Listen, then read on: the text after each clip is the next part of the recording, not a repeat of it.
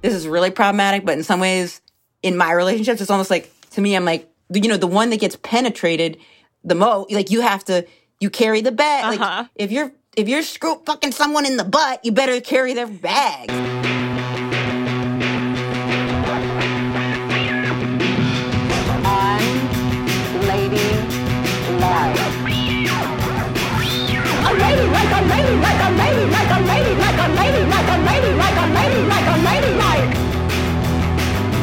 I've had enough.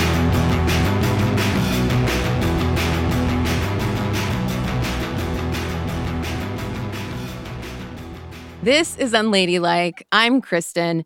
And before I get to this installment of Ask Unladylike, where I answer listener questions that Google could never, there's something I need to ask y'all.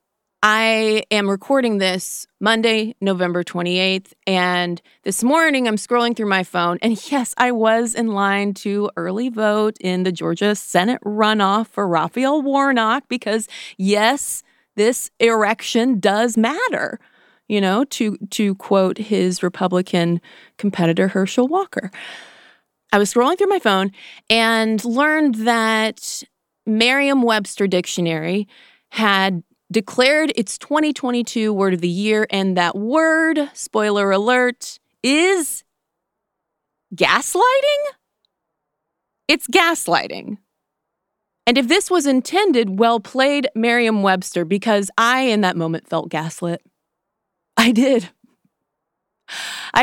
because for one thing, I really think that it's time for any words that have become so mainstream to the point of nonsensical and meaningless, let's just disqualify them from any kind of word of the year status. I'm talking you're triggered, trauma, canceled, empath, toxic, unless it is in reference to the Britney Spears single, of course.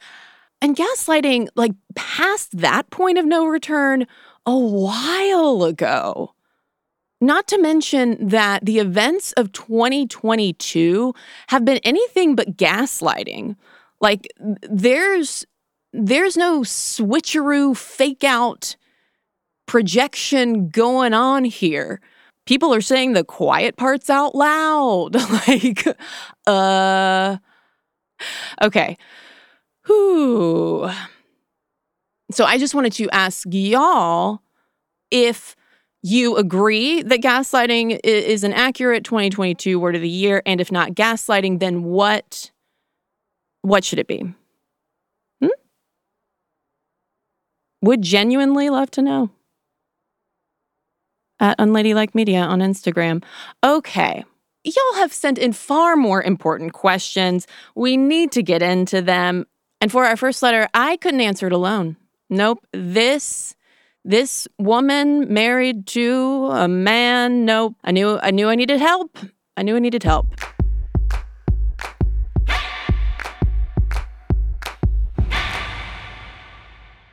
My name's Emma Willman. I go by she, her pronouns, but that really whatever, just to like keep it moving. I'm not super tied to anything really. And I am an actor and a comedian, and why? I don't know, because I love it and because I'm an idiot. Well, Emma, I am so happy that you were here to help me answer this question I'm about to read from a listener. But first, you also host a podcast and regularly answer listener advice questions as well. So tell Unladylike listeners about Inside the Closet. So Inside the Closet is a podcast I've been doing with the comedian Mateo Lane, I think for like 6 or 7 years.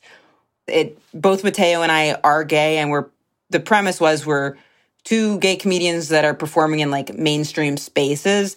And for me, it was like, at the time, that was the gayest work I was willing to put out there, because I was always like, I don't want to do gay. I think it's corny. And then he was like, I think that's internalized homophobia. So I was like, all right, let's do it. And then we would just be like a place where people could see what two gay people talk about if they were alone. And then people would write in questions. We get a lot of questions about like how to like meet somebody, dating questions, relationship advice. Definitely like leans towards the queer variety. But I would say what would make me qualified to answer a question about something is I'm just like super queer myself. So I have asked you here to, this is perfect. This advice question is from an Emma for an Emma, it turns out. So. Oh, that's funny. I thought when you said Emma sent it in, I was like, I didn't, but I was going to go along with it. I was going to pretend as though I did. So listener Emma wrote, I'm a queer woman in my mid-30s, and recently I've started dating a woman who identifies strongly with masculinity and being butch. This is a new dynamic for me, and I'm finding myself frustrated with how essentializing the butch femme roles can feel. I don't do things a particular way because I'm femme. My gender presentation has nothing to do with how I show up in a relationship or how I treat other people. But for my girlfriend, she wants to embody a certain kind of masculinity that's all about chivalry and caretaking. And that in itself is wonderful, but why does it have to be connected to gender presentation? I find myself wishing she would just say she likes being a caretaker instead of it being about masculinity. I'm trying to figure out how to approach the topic with her in a way that isn't asking her to change a part of her identity, but still kind of calls her out on what I see as a replication of gender essentialist norms that I really didn't think I would ever have to deal with in a lesbian relationship. Thoughts? I think this is such an interesting question because there's a lot to unpack there. But just to begin, I will say, because you're in a queer relationship, you're already dissenting from what society's expectations of you are. So it does give you more wiggle room to play around, and it's separated from what those norms and society's expectations, because just inherently by being queer, you're already like separate from that. But that said, I hear you. It's complicated. It's tricky. A lot of things go into it. I would definitely just be very careful too with, it's like figuring out, what does masculinity mean to your partner? Where does it come from? How does it play into their identity? What are the overlaps with caretaking? Because it doesn't sound like they have a problem with the gestures, but more of a problem with the idea of where it's coming from and what it's tied to. And I guess if it's tied to something that you think of as like unfair or unequal, which is what like traditional ideas of gender roles are equated with, and that is uncomfortable. So I feel like if you say like, I like these things that you're doing, but I'm just having a hard time understanding how they're connected to gender presentation, that might give your partner a chance to explain it a little bit. But the thing is like, so I get it because I date like hyper feminine women, and I always think of chivalry for me is like that's tied to masculinity, in that I wouldn't want my girlfriend to be chivalrous. Like, maybe if my girlfriend like opens a door for me or something, like, yeah, that's fine. But like, I carry the bags. Like, she's the, I know this is totally problematic, but I think of it within the safe space of deconstructing these things to then reconstruct them for fun. So I'll think of it like energy, like, and I try to just be like 100% honest. Like sometimes when I see two couples, it could be a penis and a vagina couple too, straight couple or a bisexual couple where they have an opposite sex partner. But it's like people who have the same amount of feminine and masculine energy when they date each other. I get bewildered because I'm like, I just think it's crazy because it would be crazy for me, but I totally support it in other people. Of course, like love is love. Do what you got to do. I support that. It's a great thing. But like for me, I'm so set on that what I'm attracted to is like the most feminine, like, so I get that idea of like, I remember going on dates with someone and she lived in Boston. She came up to visit me in New York, which, for me, chivalry would be, I would visit her first, or like I would have her come out or something like that.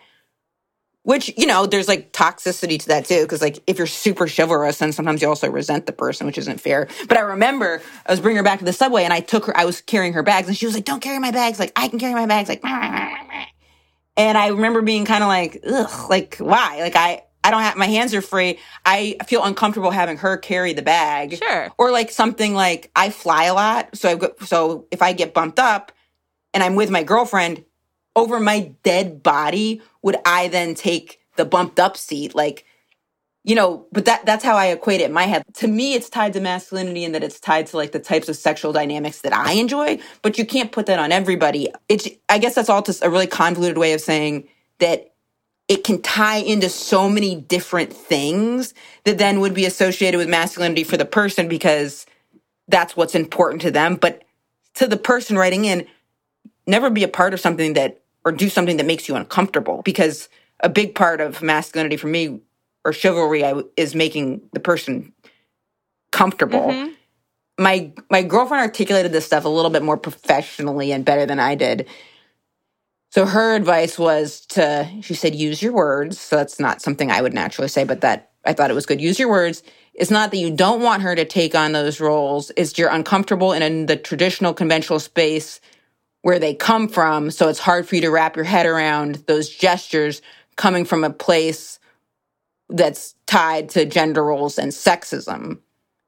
So she said that would be one way to like articulate the situation. Like, it doesn't mean masculine people should do this and feminine people should do that. Like, that stuff like does need to all get broken. But because you're in a queer relationship, it is already like separated. Like you're not queer because it resembles what quote unquote traditional heterosexual relationships are, which hopefully for heterosexuals, they can move away from that too. Yeah, what's coming across from the email is not necessarily like toxic masculinity. She's not giving any examples of what would, sound like kind of red flag behavior. Oh, absolutely. That's a great point. And even using the terms of caretaking, I think is interesting because if we are talking in very kind of binary terms, who's the caretaker? Right. I mean, that's considered a more feminine role. I mean, definitely, I think a conversation and using of words would be helpful not only to clue in the girlfriend about what's going on, but also maybe allow Emma to explore what this is bumping up against also maybe in her. Not saying like, Emma, this is all you. Does that make sense? Totally. And also the idea of why does it have to be connected to gender presentation? It doesn't. And I don't think that maybe your partner isn't saying that it does, but it is for them. And it's not in a way that one is better than the other. It's just that traditionally we've been taught that one is better than the other, but that doesn't necessarily mean that's what your partner is. Also the line of, I find myself wishing that she would just say that she likes being a caretaker. I guess I wonder why exactly that terminology is important. Is it because of the historical context of it? Because I would be a little careful with the phrasing, like she said, Emma says, but for my girlfriend, she wants to embody a certain kind of masculinity, not she embodies a certain type of masculinity. So I don't know, though. I could be wrong. And maybe that's toxic masculinity thinking to like pay homage to their masculinity. So maybe that's toxic masculinity on my end of saying that it's better, like, like building up their masculinity before critiquing it. I don't know. Maybe that's like a fragile masculinity ego thing that I shouldn't play into.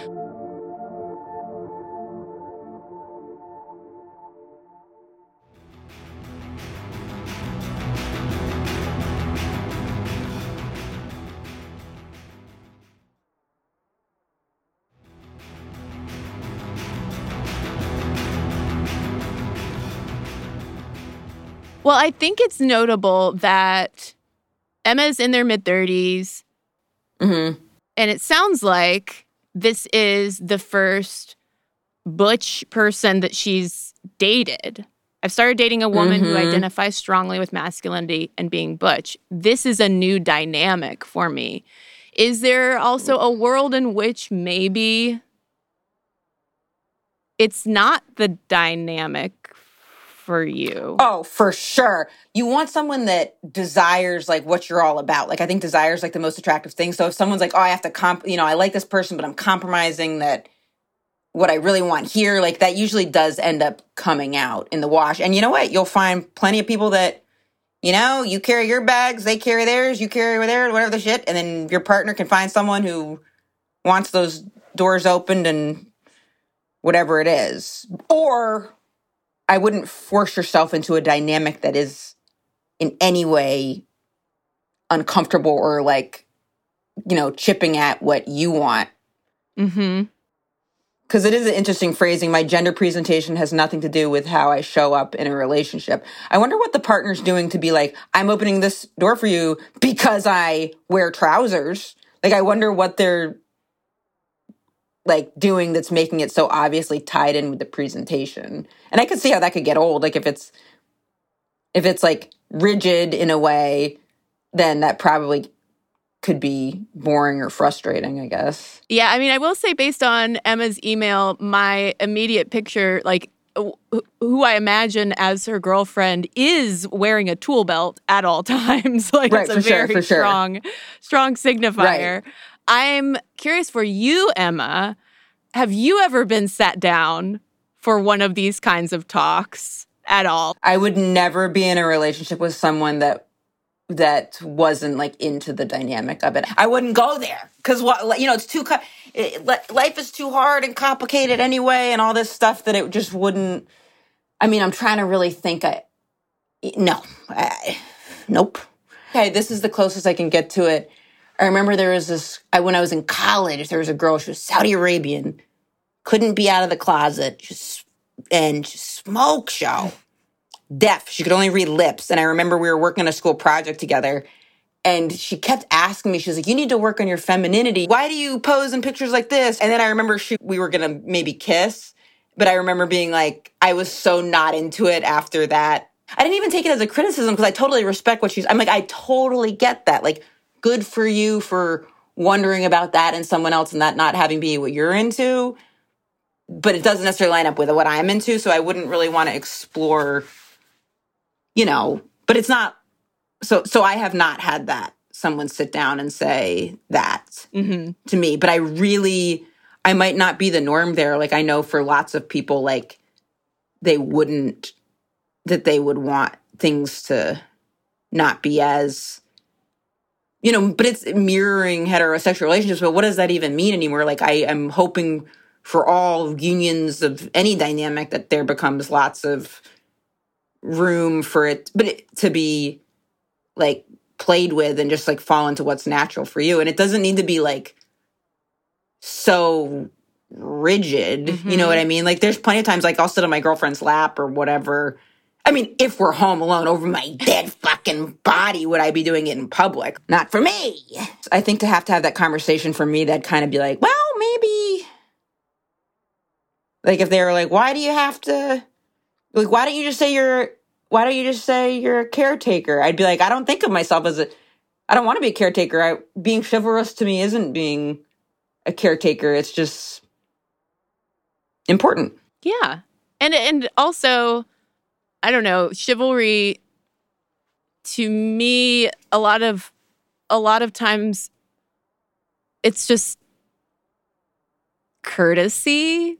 And it's a form of manners that I can easily do and want to do. Like, there's so many things my girlfriend does for me that would traditionally be considered like more feminine. She's like if she like, I love to cook too, but she's a great cook, or she's much more like organized and like clean. Like, there's a lot of things that for me would be a real stretch because I don't feed into them naturally. So chivalry is like, this is a very easy extension to show my appreciation.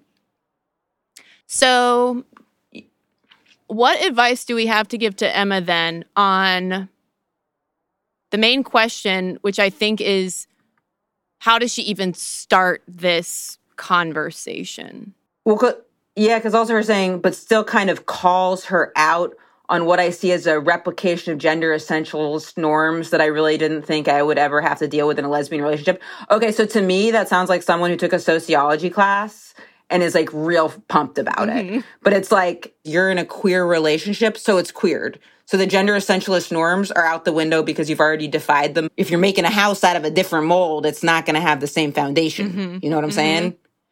So my advice would be to really think about it in the level of you and the person and what really bothers you specifically. Like, is it done in a way that makes you feel small or frustrated, and why?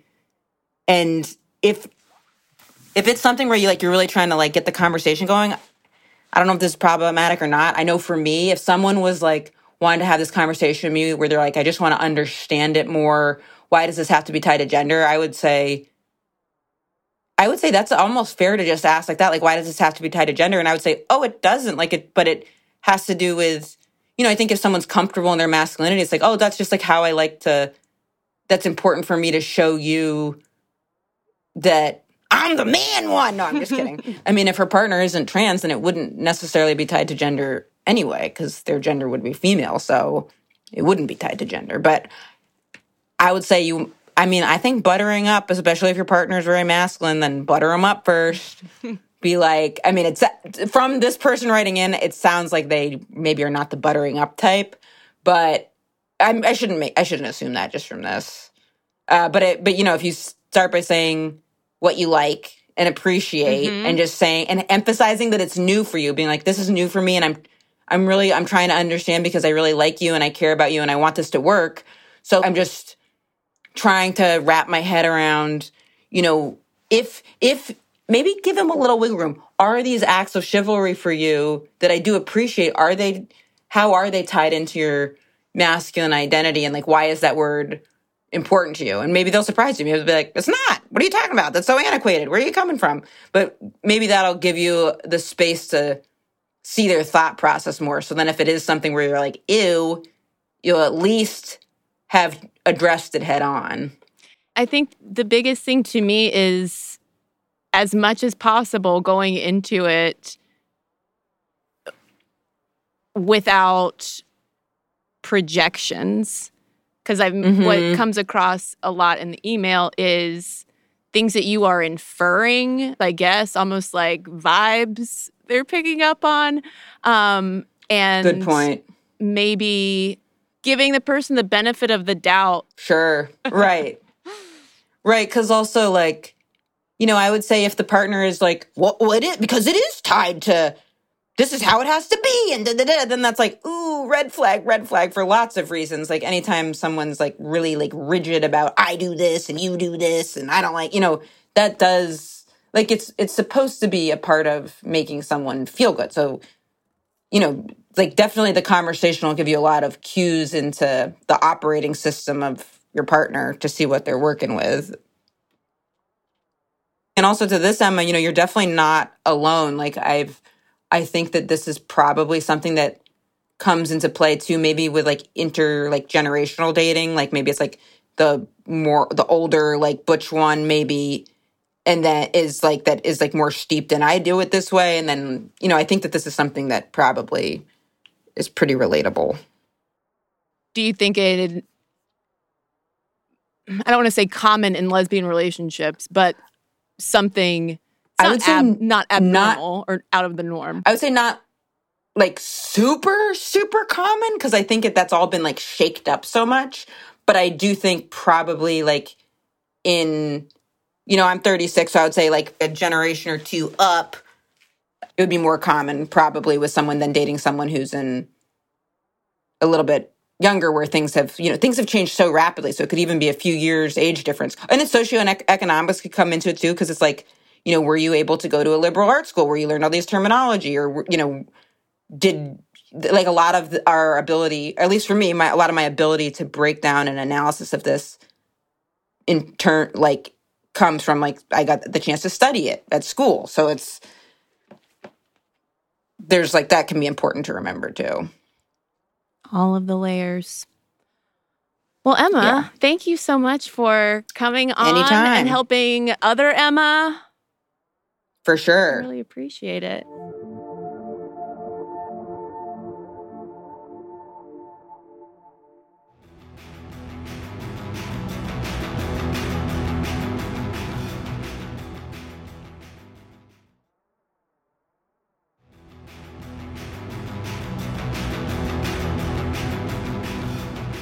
Okay, and ladies, it is just you and me now.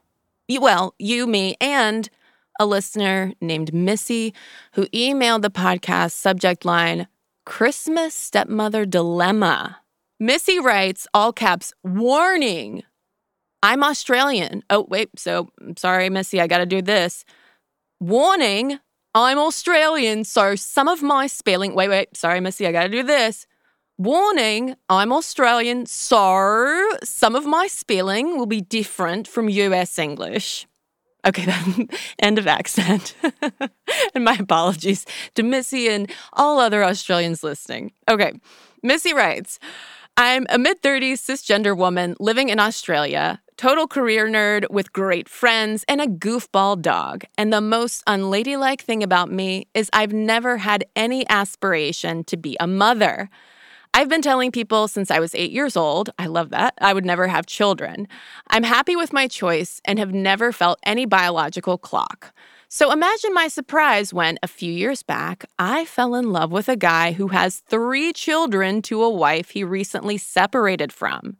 I was so not ready for this that I actually laughed when he first told me he had kids. I thought he was joking. Oh, Missy, I wish I could have been a fly on the wall for that moment.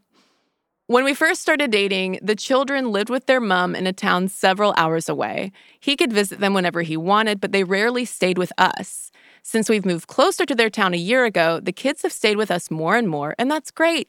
I enjoy having them around, but I keep healthy boundaries because they're not my kids. I employ a strategy called nachoing, spelled nachoing, nachoing.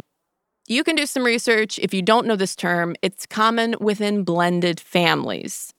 Side note, listeners, I did think nacho was going to be an acronym for something. In fact, it is more slang for, in fact, nacho is slang for not your. So like, not your kids, nacho kids. I don't know if I'm using it correctly. Anyway, Missy continues. Holiday season 2022 is now upon us. Dun, dun, dun. That's what I hear in my head. No sleigh bells ringing in here. And this will be the first Christmas my stepkids will be staying with us instead of their mom. Joining us will be my mother, back from living overseas for several years. It will be our first Christmas together since 2019. Whew, I'm already sweating. My partner, based on his behavior, and my mom, based on her overtly telling me, expect me to organize the Christmas festivities for the family. I have complicated feelings towards Christmas. Family conflicts and rampant, mindless consumerism are not what I live for. My ideal 25th of December would involve me alone with a bottle of wine and a jigsaw puzzle. Is patriarchy the reason I'm picked party planner? Does being a woman mean I must be default soiree sorter? Who says the female of the house must fuss over the festivities? Missy, I don't know if you mean to, but you are typing out a tongue twister for me. Would it be heartless for me to refuse to organize anything and tell my mom and partner they can organize a way to their heart's content? I'd love to hear from other unladies about the phenomenon of being a stepmom in today's world. There are lots of blended family support groups on Facebook and the like, but mostly the women have both biological and stepchildren. I feel alone in my world of childless by choice and yet a stepmom. I really care about these kids. I do what I can do to give them the best start in life, but I also need to acknowledge, 1, it doesn't come naturally to me, and 2, there are so many toes to potentially step on with every move I make. Happy holidays, Missy.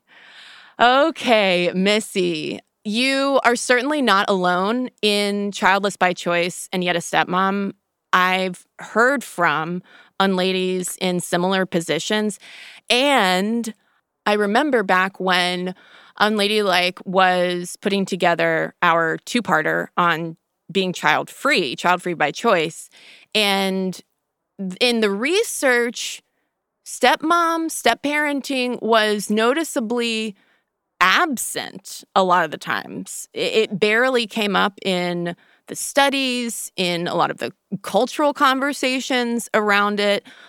But I do know that you are not the only unlady in this position. As for the soiree sorting, You ask, is patriarchy the reason why I'm picked party planner? I'm going to go ahead and say that the short answer is yes. It's extremely gendered to assume that in a opposite gender household that talk about the butch femme binary, that the femme or the feminine person, the woman in this case, is going to be the cruise director. She's going to be the social planner, and all of the decorating and guest inviting and organizing, that's going to fall on her. It does not have to, though. Now, I don't think that the answer is telling your mom and boyfriend that they can essentially, go fuck themselves, and that you're going to go find a jigsaw puzzle and a bottle of wine and call it a day. I don't think that that's going to be positive for anyone. I do think that if you want these children to feel comfortable, as comfortable as they can, in what's going to be a new holiday dynamic for them, I do think that you need to give some, in the sense of considering how you would like to participate and show up. Most importantly in this case, for these kids. Like, yeah, sure. I mean, I get you on the drain, the emotional and financial drain of our holiday family traditions, okay? But there are times that we have to show up anyway, and we have to set aside our desire for solace, disrupt that a little bit, to pay it forward to the people who you're probably most concerned about in this situation, which, again, are the kids. And in the meantime, I would also have some direct and boundary-setting conversations with your mom and also with your partner. So let's take your mom first, because I think she's the easier one. She's overtly told you what she thinks you need to do for these Christmas festivities. Allow yourself to imagine from an optimistic point of view, an optimistic attitude, what a pleasant enough Christmas with these kids could look like. And I would also get clear with your partner, and to whatever extent you can, their mom, about any kinds of expectations they have for the kids' Christmas. And rely on that as well as you lay out for your mom how the day is going to go and what can be expected. And mom, if you think that having a insert fancy menu item or elaborate festivity or elaborate decoration here, if that's something that you would really love to do, I would love your help with that. Could you oversee that? And if she says no and bounces it back to you again, then you say, okay, well, it's not going to happen. This is how it's going to go. It is even more important, though, for you to talk to your partner and base his expectations on his words. Because you say, my partner, based on his behavior, expects me to organize Christmas festivities. And Missy, I empathize with how easy it can be to infer expectations based on behavior. And at least in my experience of living with a straight man, those behaviors can read in a very gender normy kind of way if I'm just trying to interpret signals. But when we actually have the conversations and talk about it, and I don't assume that I know what he wants, a lot of times it turns out like I wasn't quite hitting the mark there. And especially considering that your partner is their dad, you really definitely need to just have a conversation about what feels good to him, what he'd like for the kids. And this is where any kind of organizing, like, let him take the lead on that. It is, again, yes, extremely gendered to assume that anything in the domestic sphere, any domestic organizing, the woman will take the lead. And guess what, Missy? You don't have to do that. You can rebel. But while it wouldn't necessarily be heartless to go on full-blown Christmas strike, it would be, I think, immature. I think it would be shortchanging these kids. And I think it would be, to an extent, to use a highly charged word in the child-free community, it'd be a little bit selfish, And the good news is, Missy, I know that you can pull this off. I know that you can figure out these boundaries for yourself and communicate them because you're already doing that. Like you yourself say, I keep healthy boundaries because they're not my kids.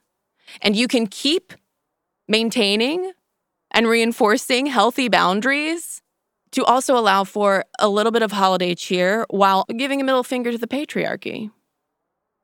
God, and the thing is, too, I don't know how much time you'll have with these kids. And again, I don't know their ages.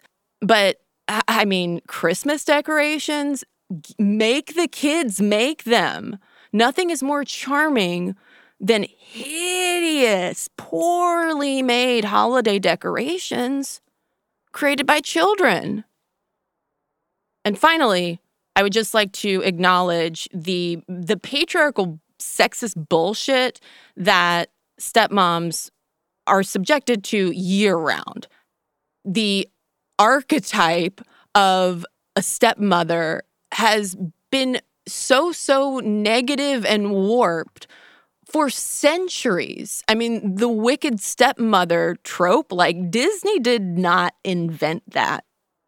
And if we look at more recent studies on step-parenting and stepmoms in particular, one term that jumps out a lot is role strain, of feeling uneasy in or distressed by this vague role that stepmoms often fall into, because it comes with both the overwrought expectations of motherhood with also this almost like warning label. Like, Missy, you warned at the top of your email that you're Australian. Like this stepmom warning label that, like, you need to be a good stepmom, but not too good of a mom. It's like, know your place, but like your place is going to be kind of a bit vague. So you figure it out for yourself. And because patriarchy, stepmothers tend to have a harder time with this kind of role dilemma than stepfathers.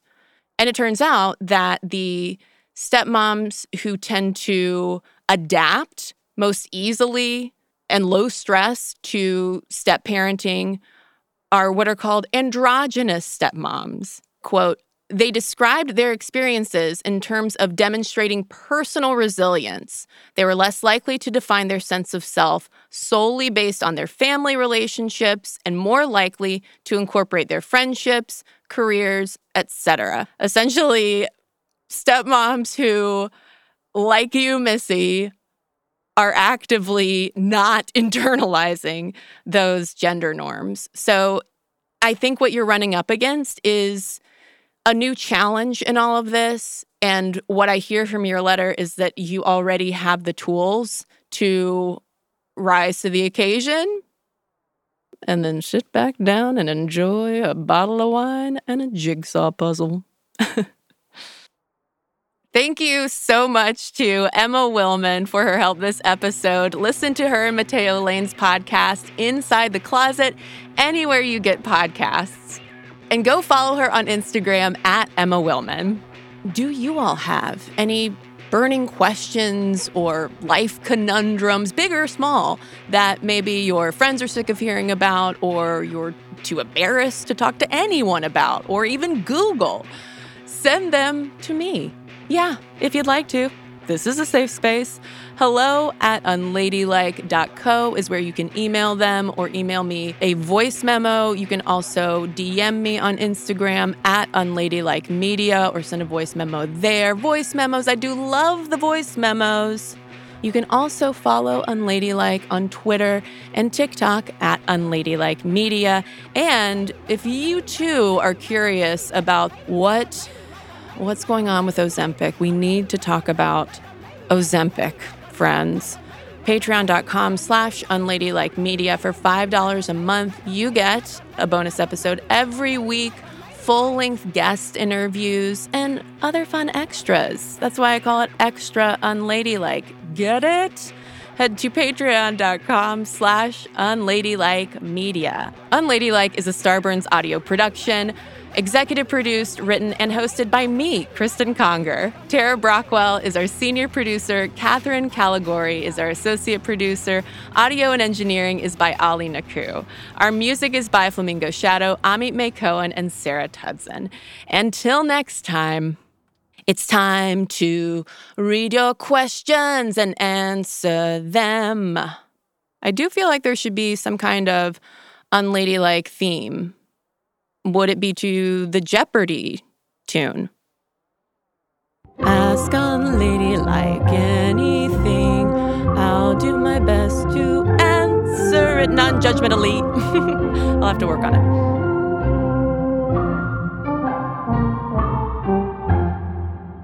Starburns Audio, a podcast network.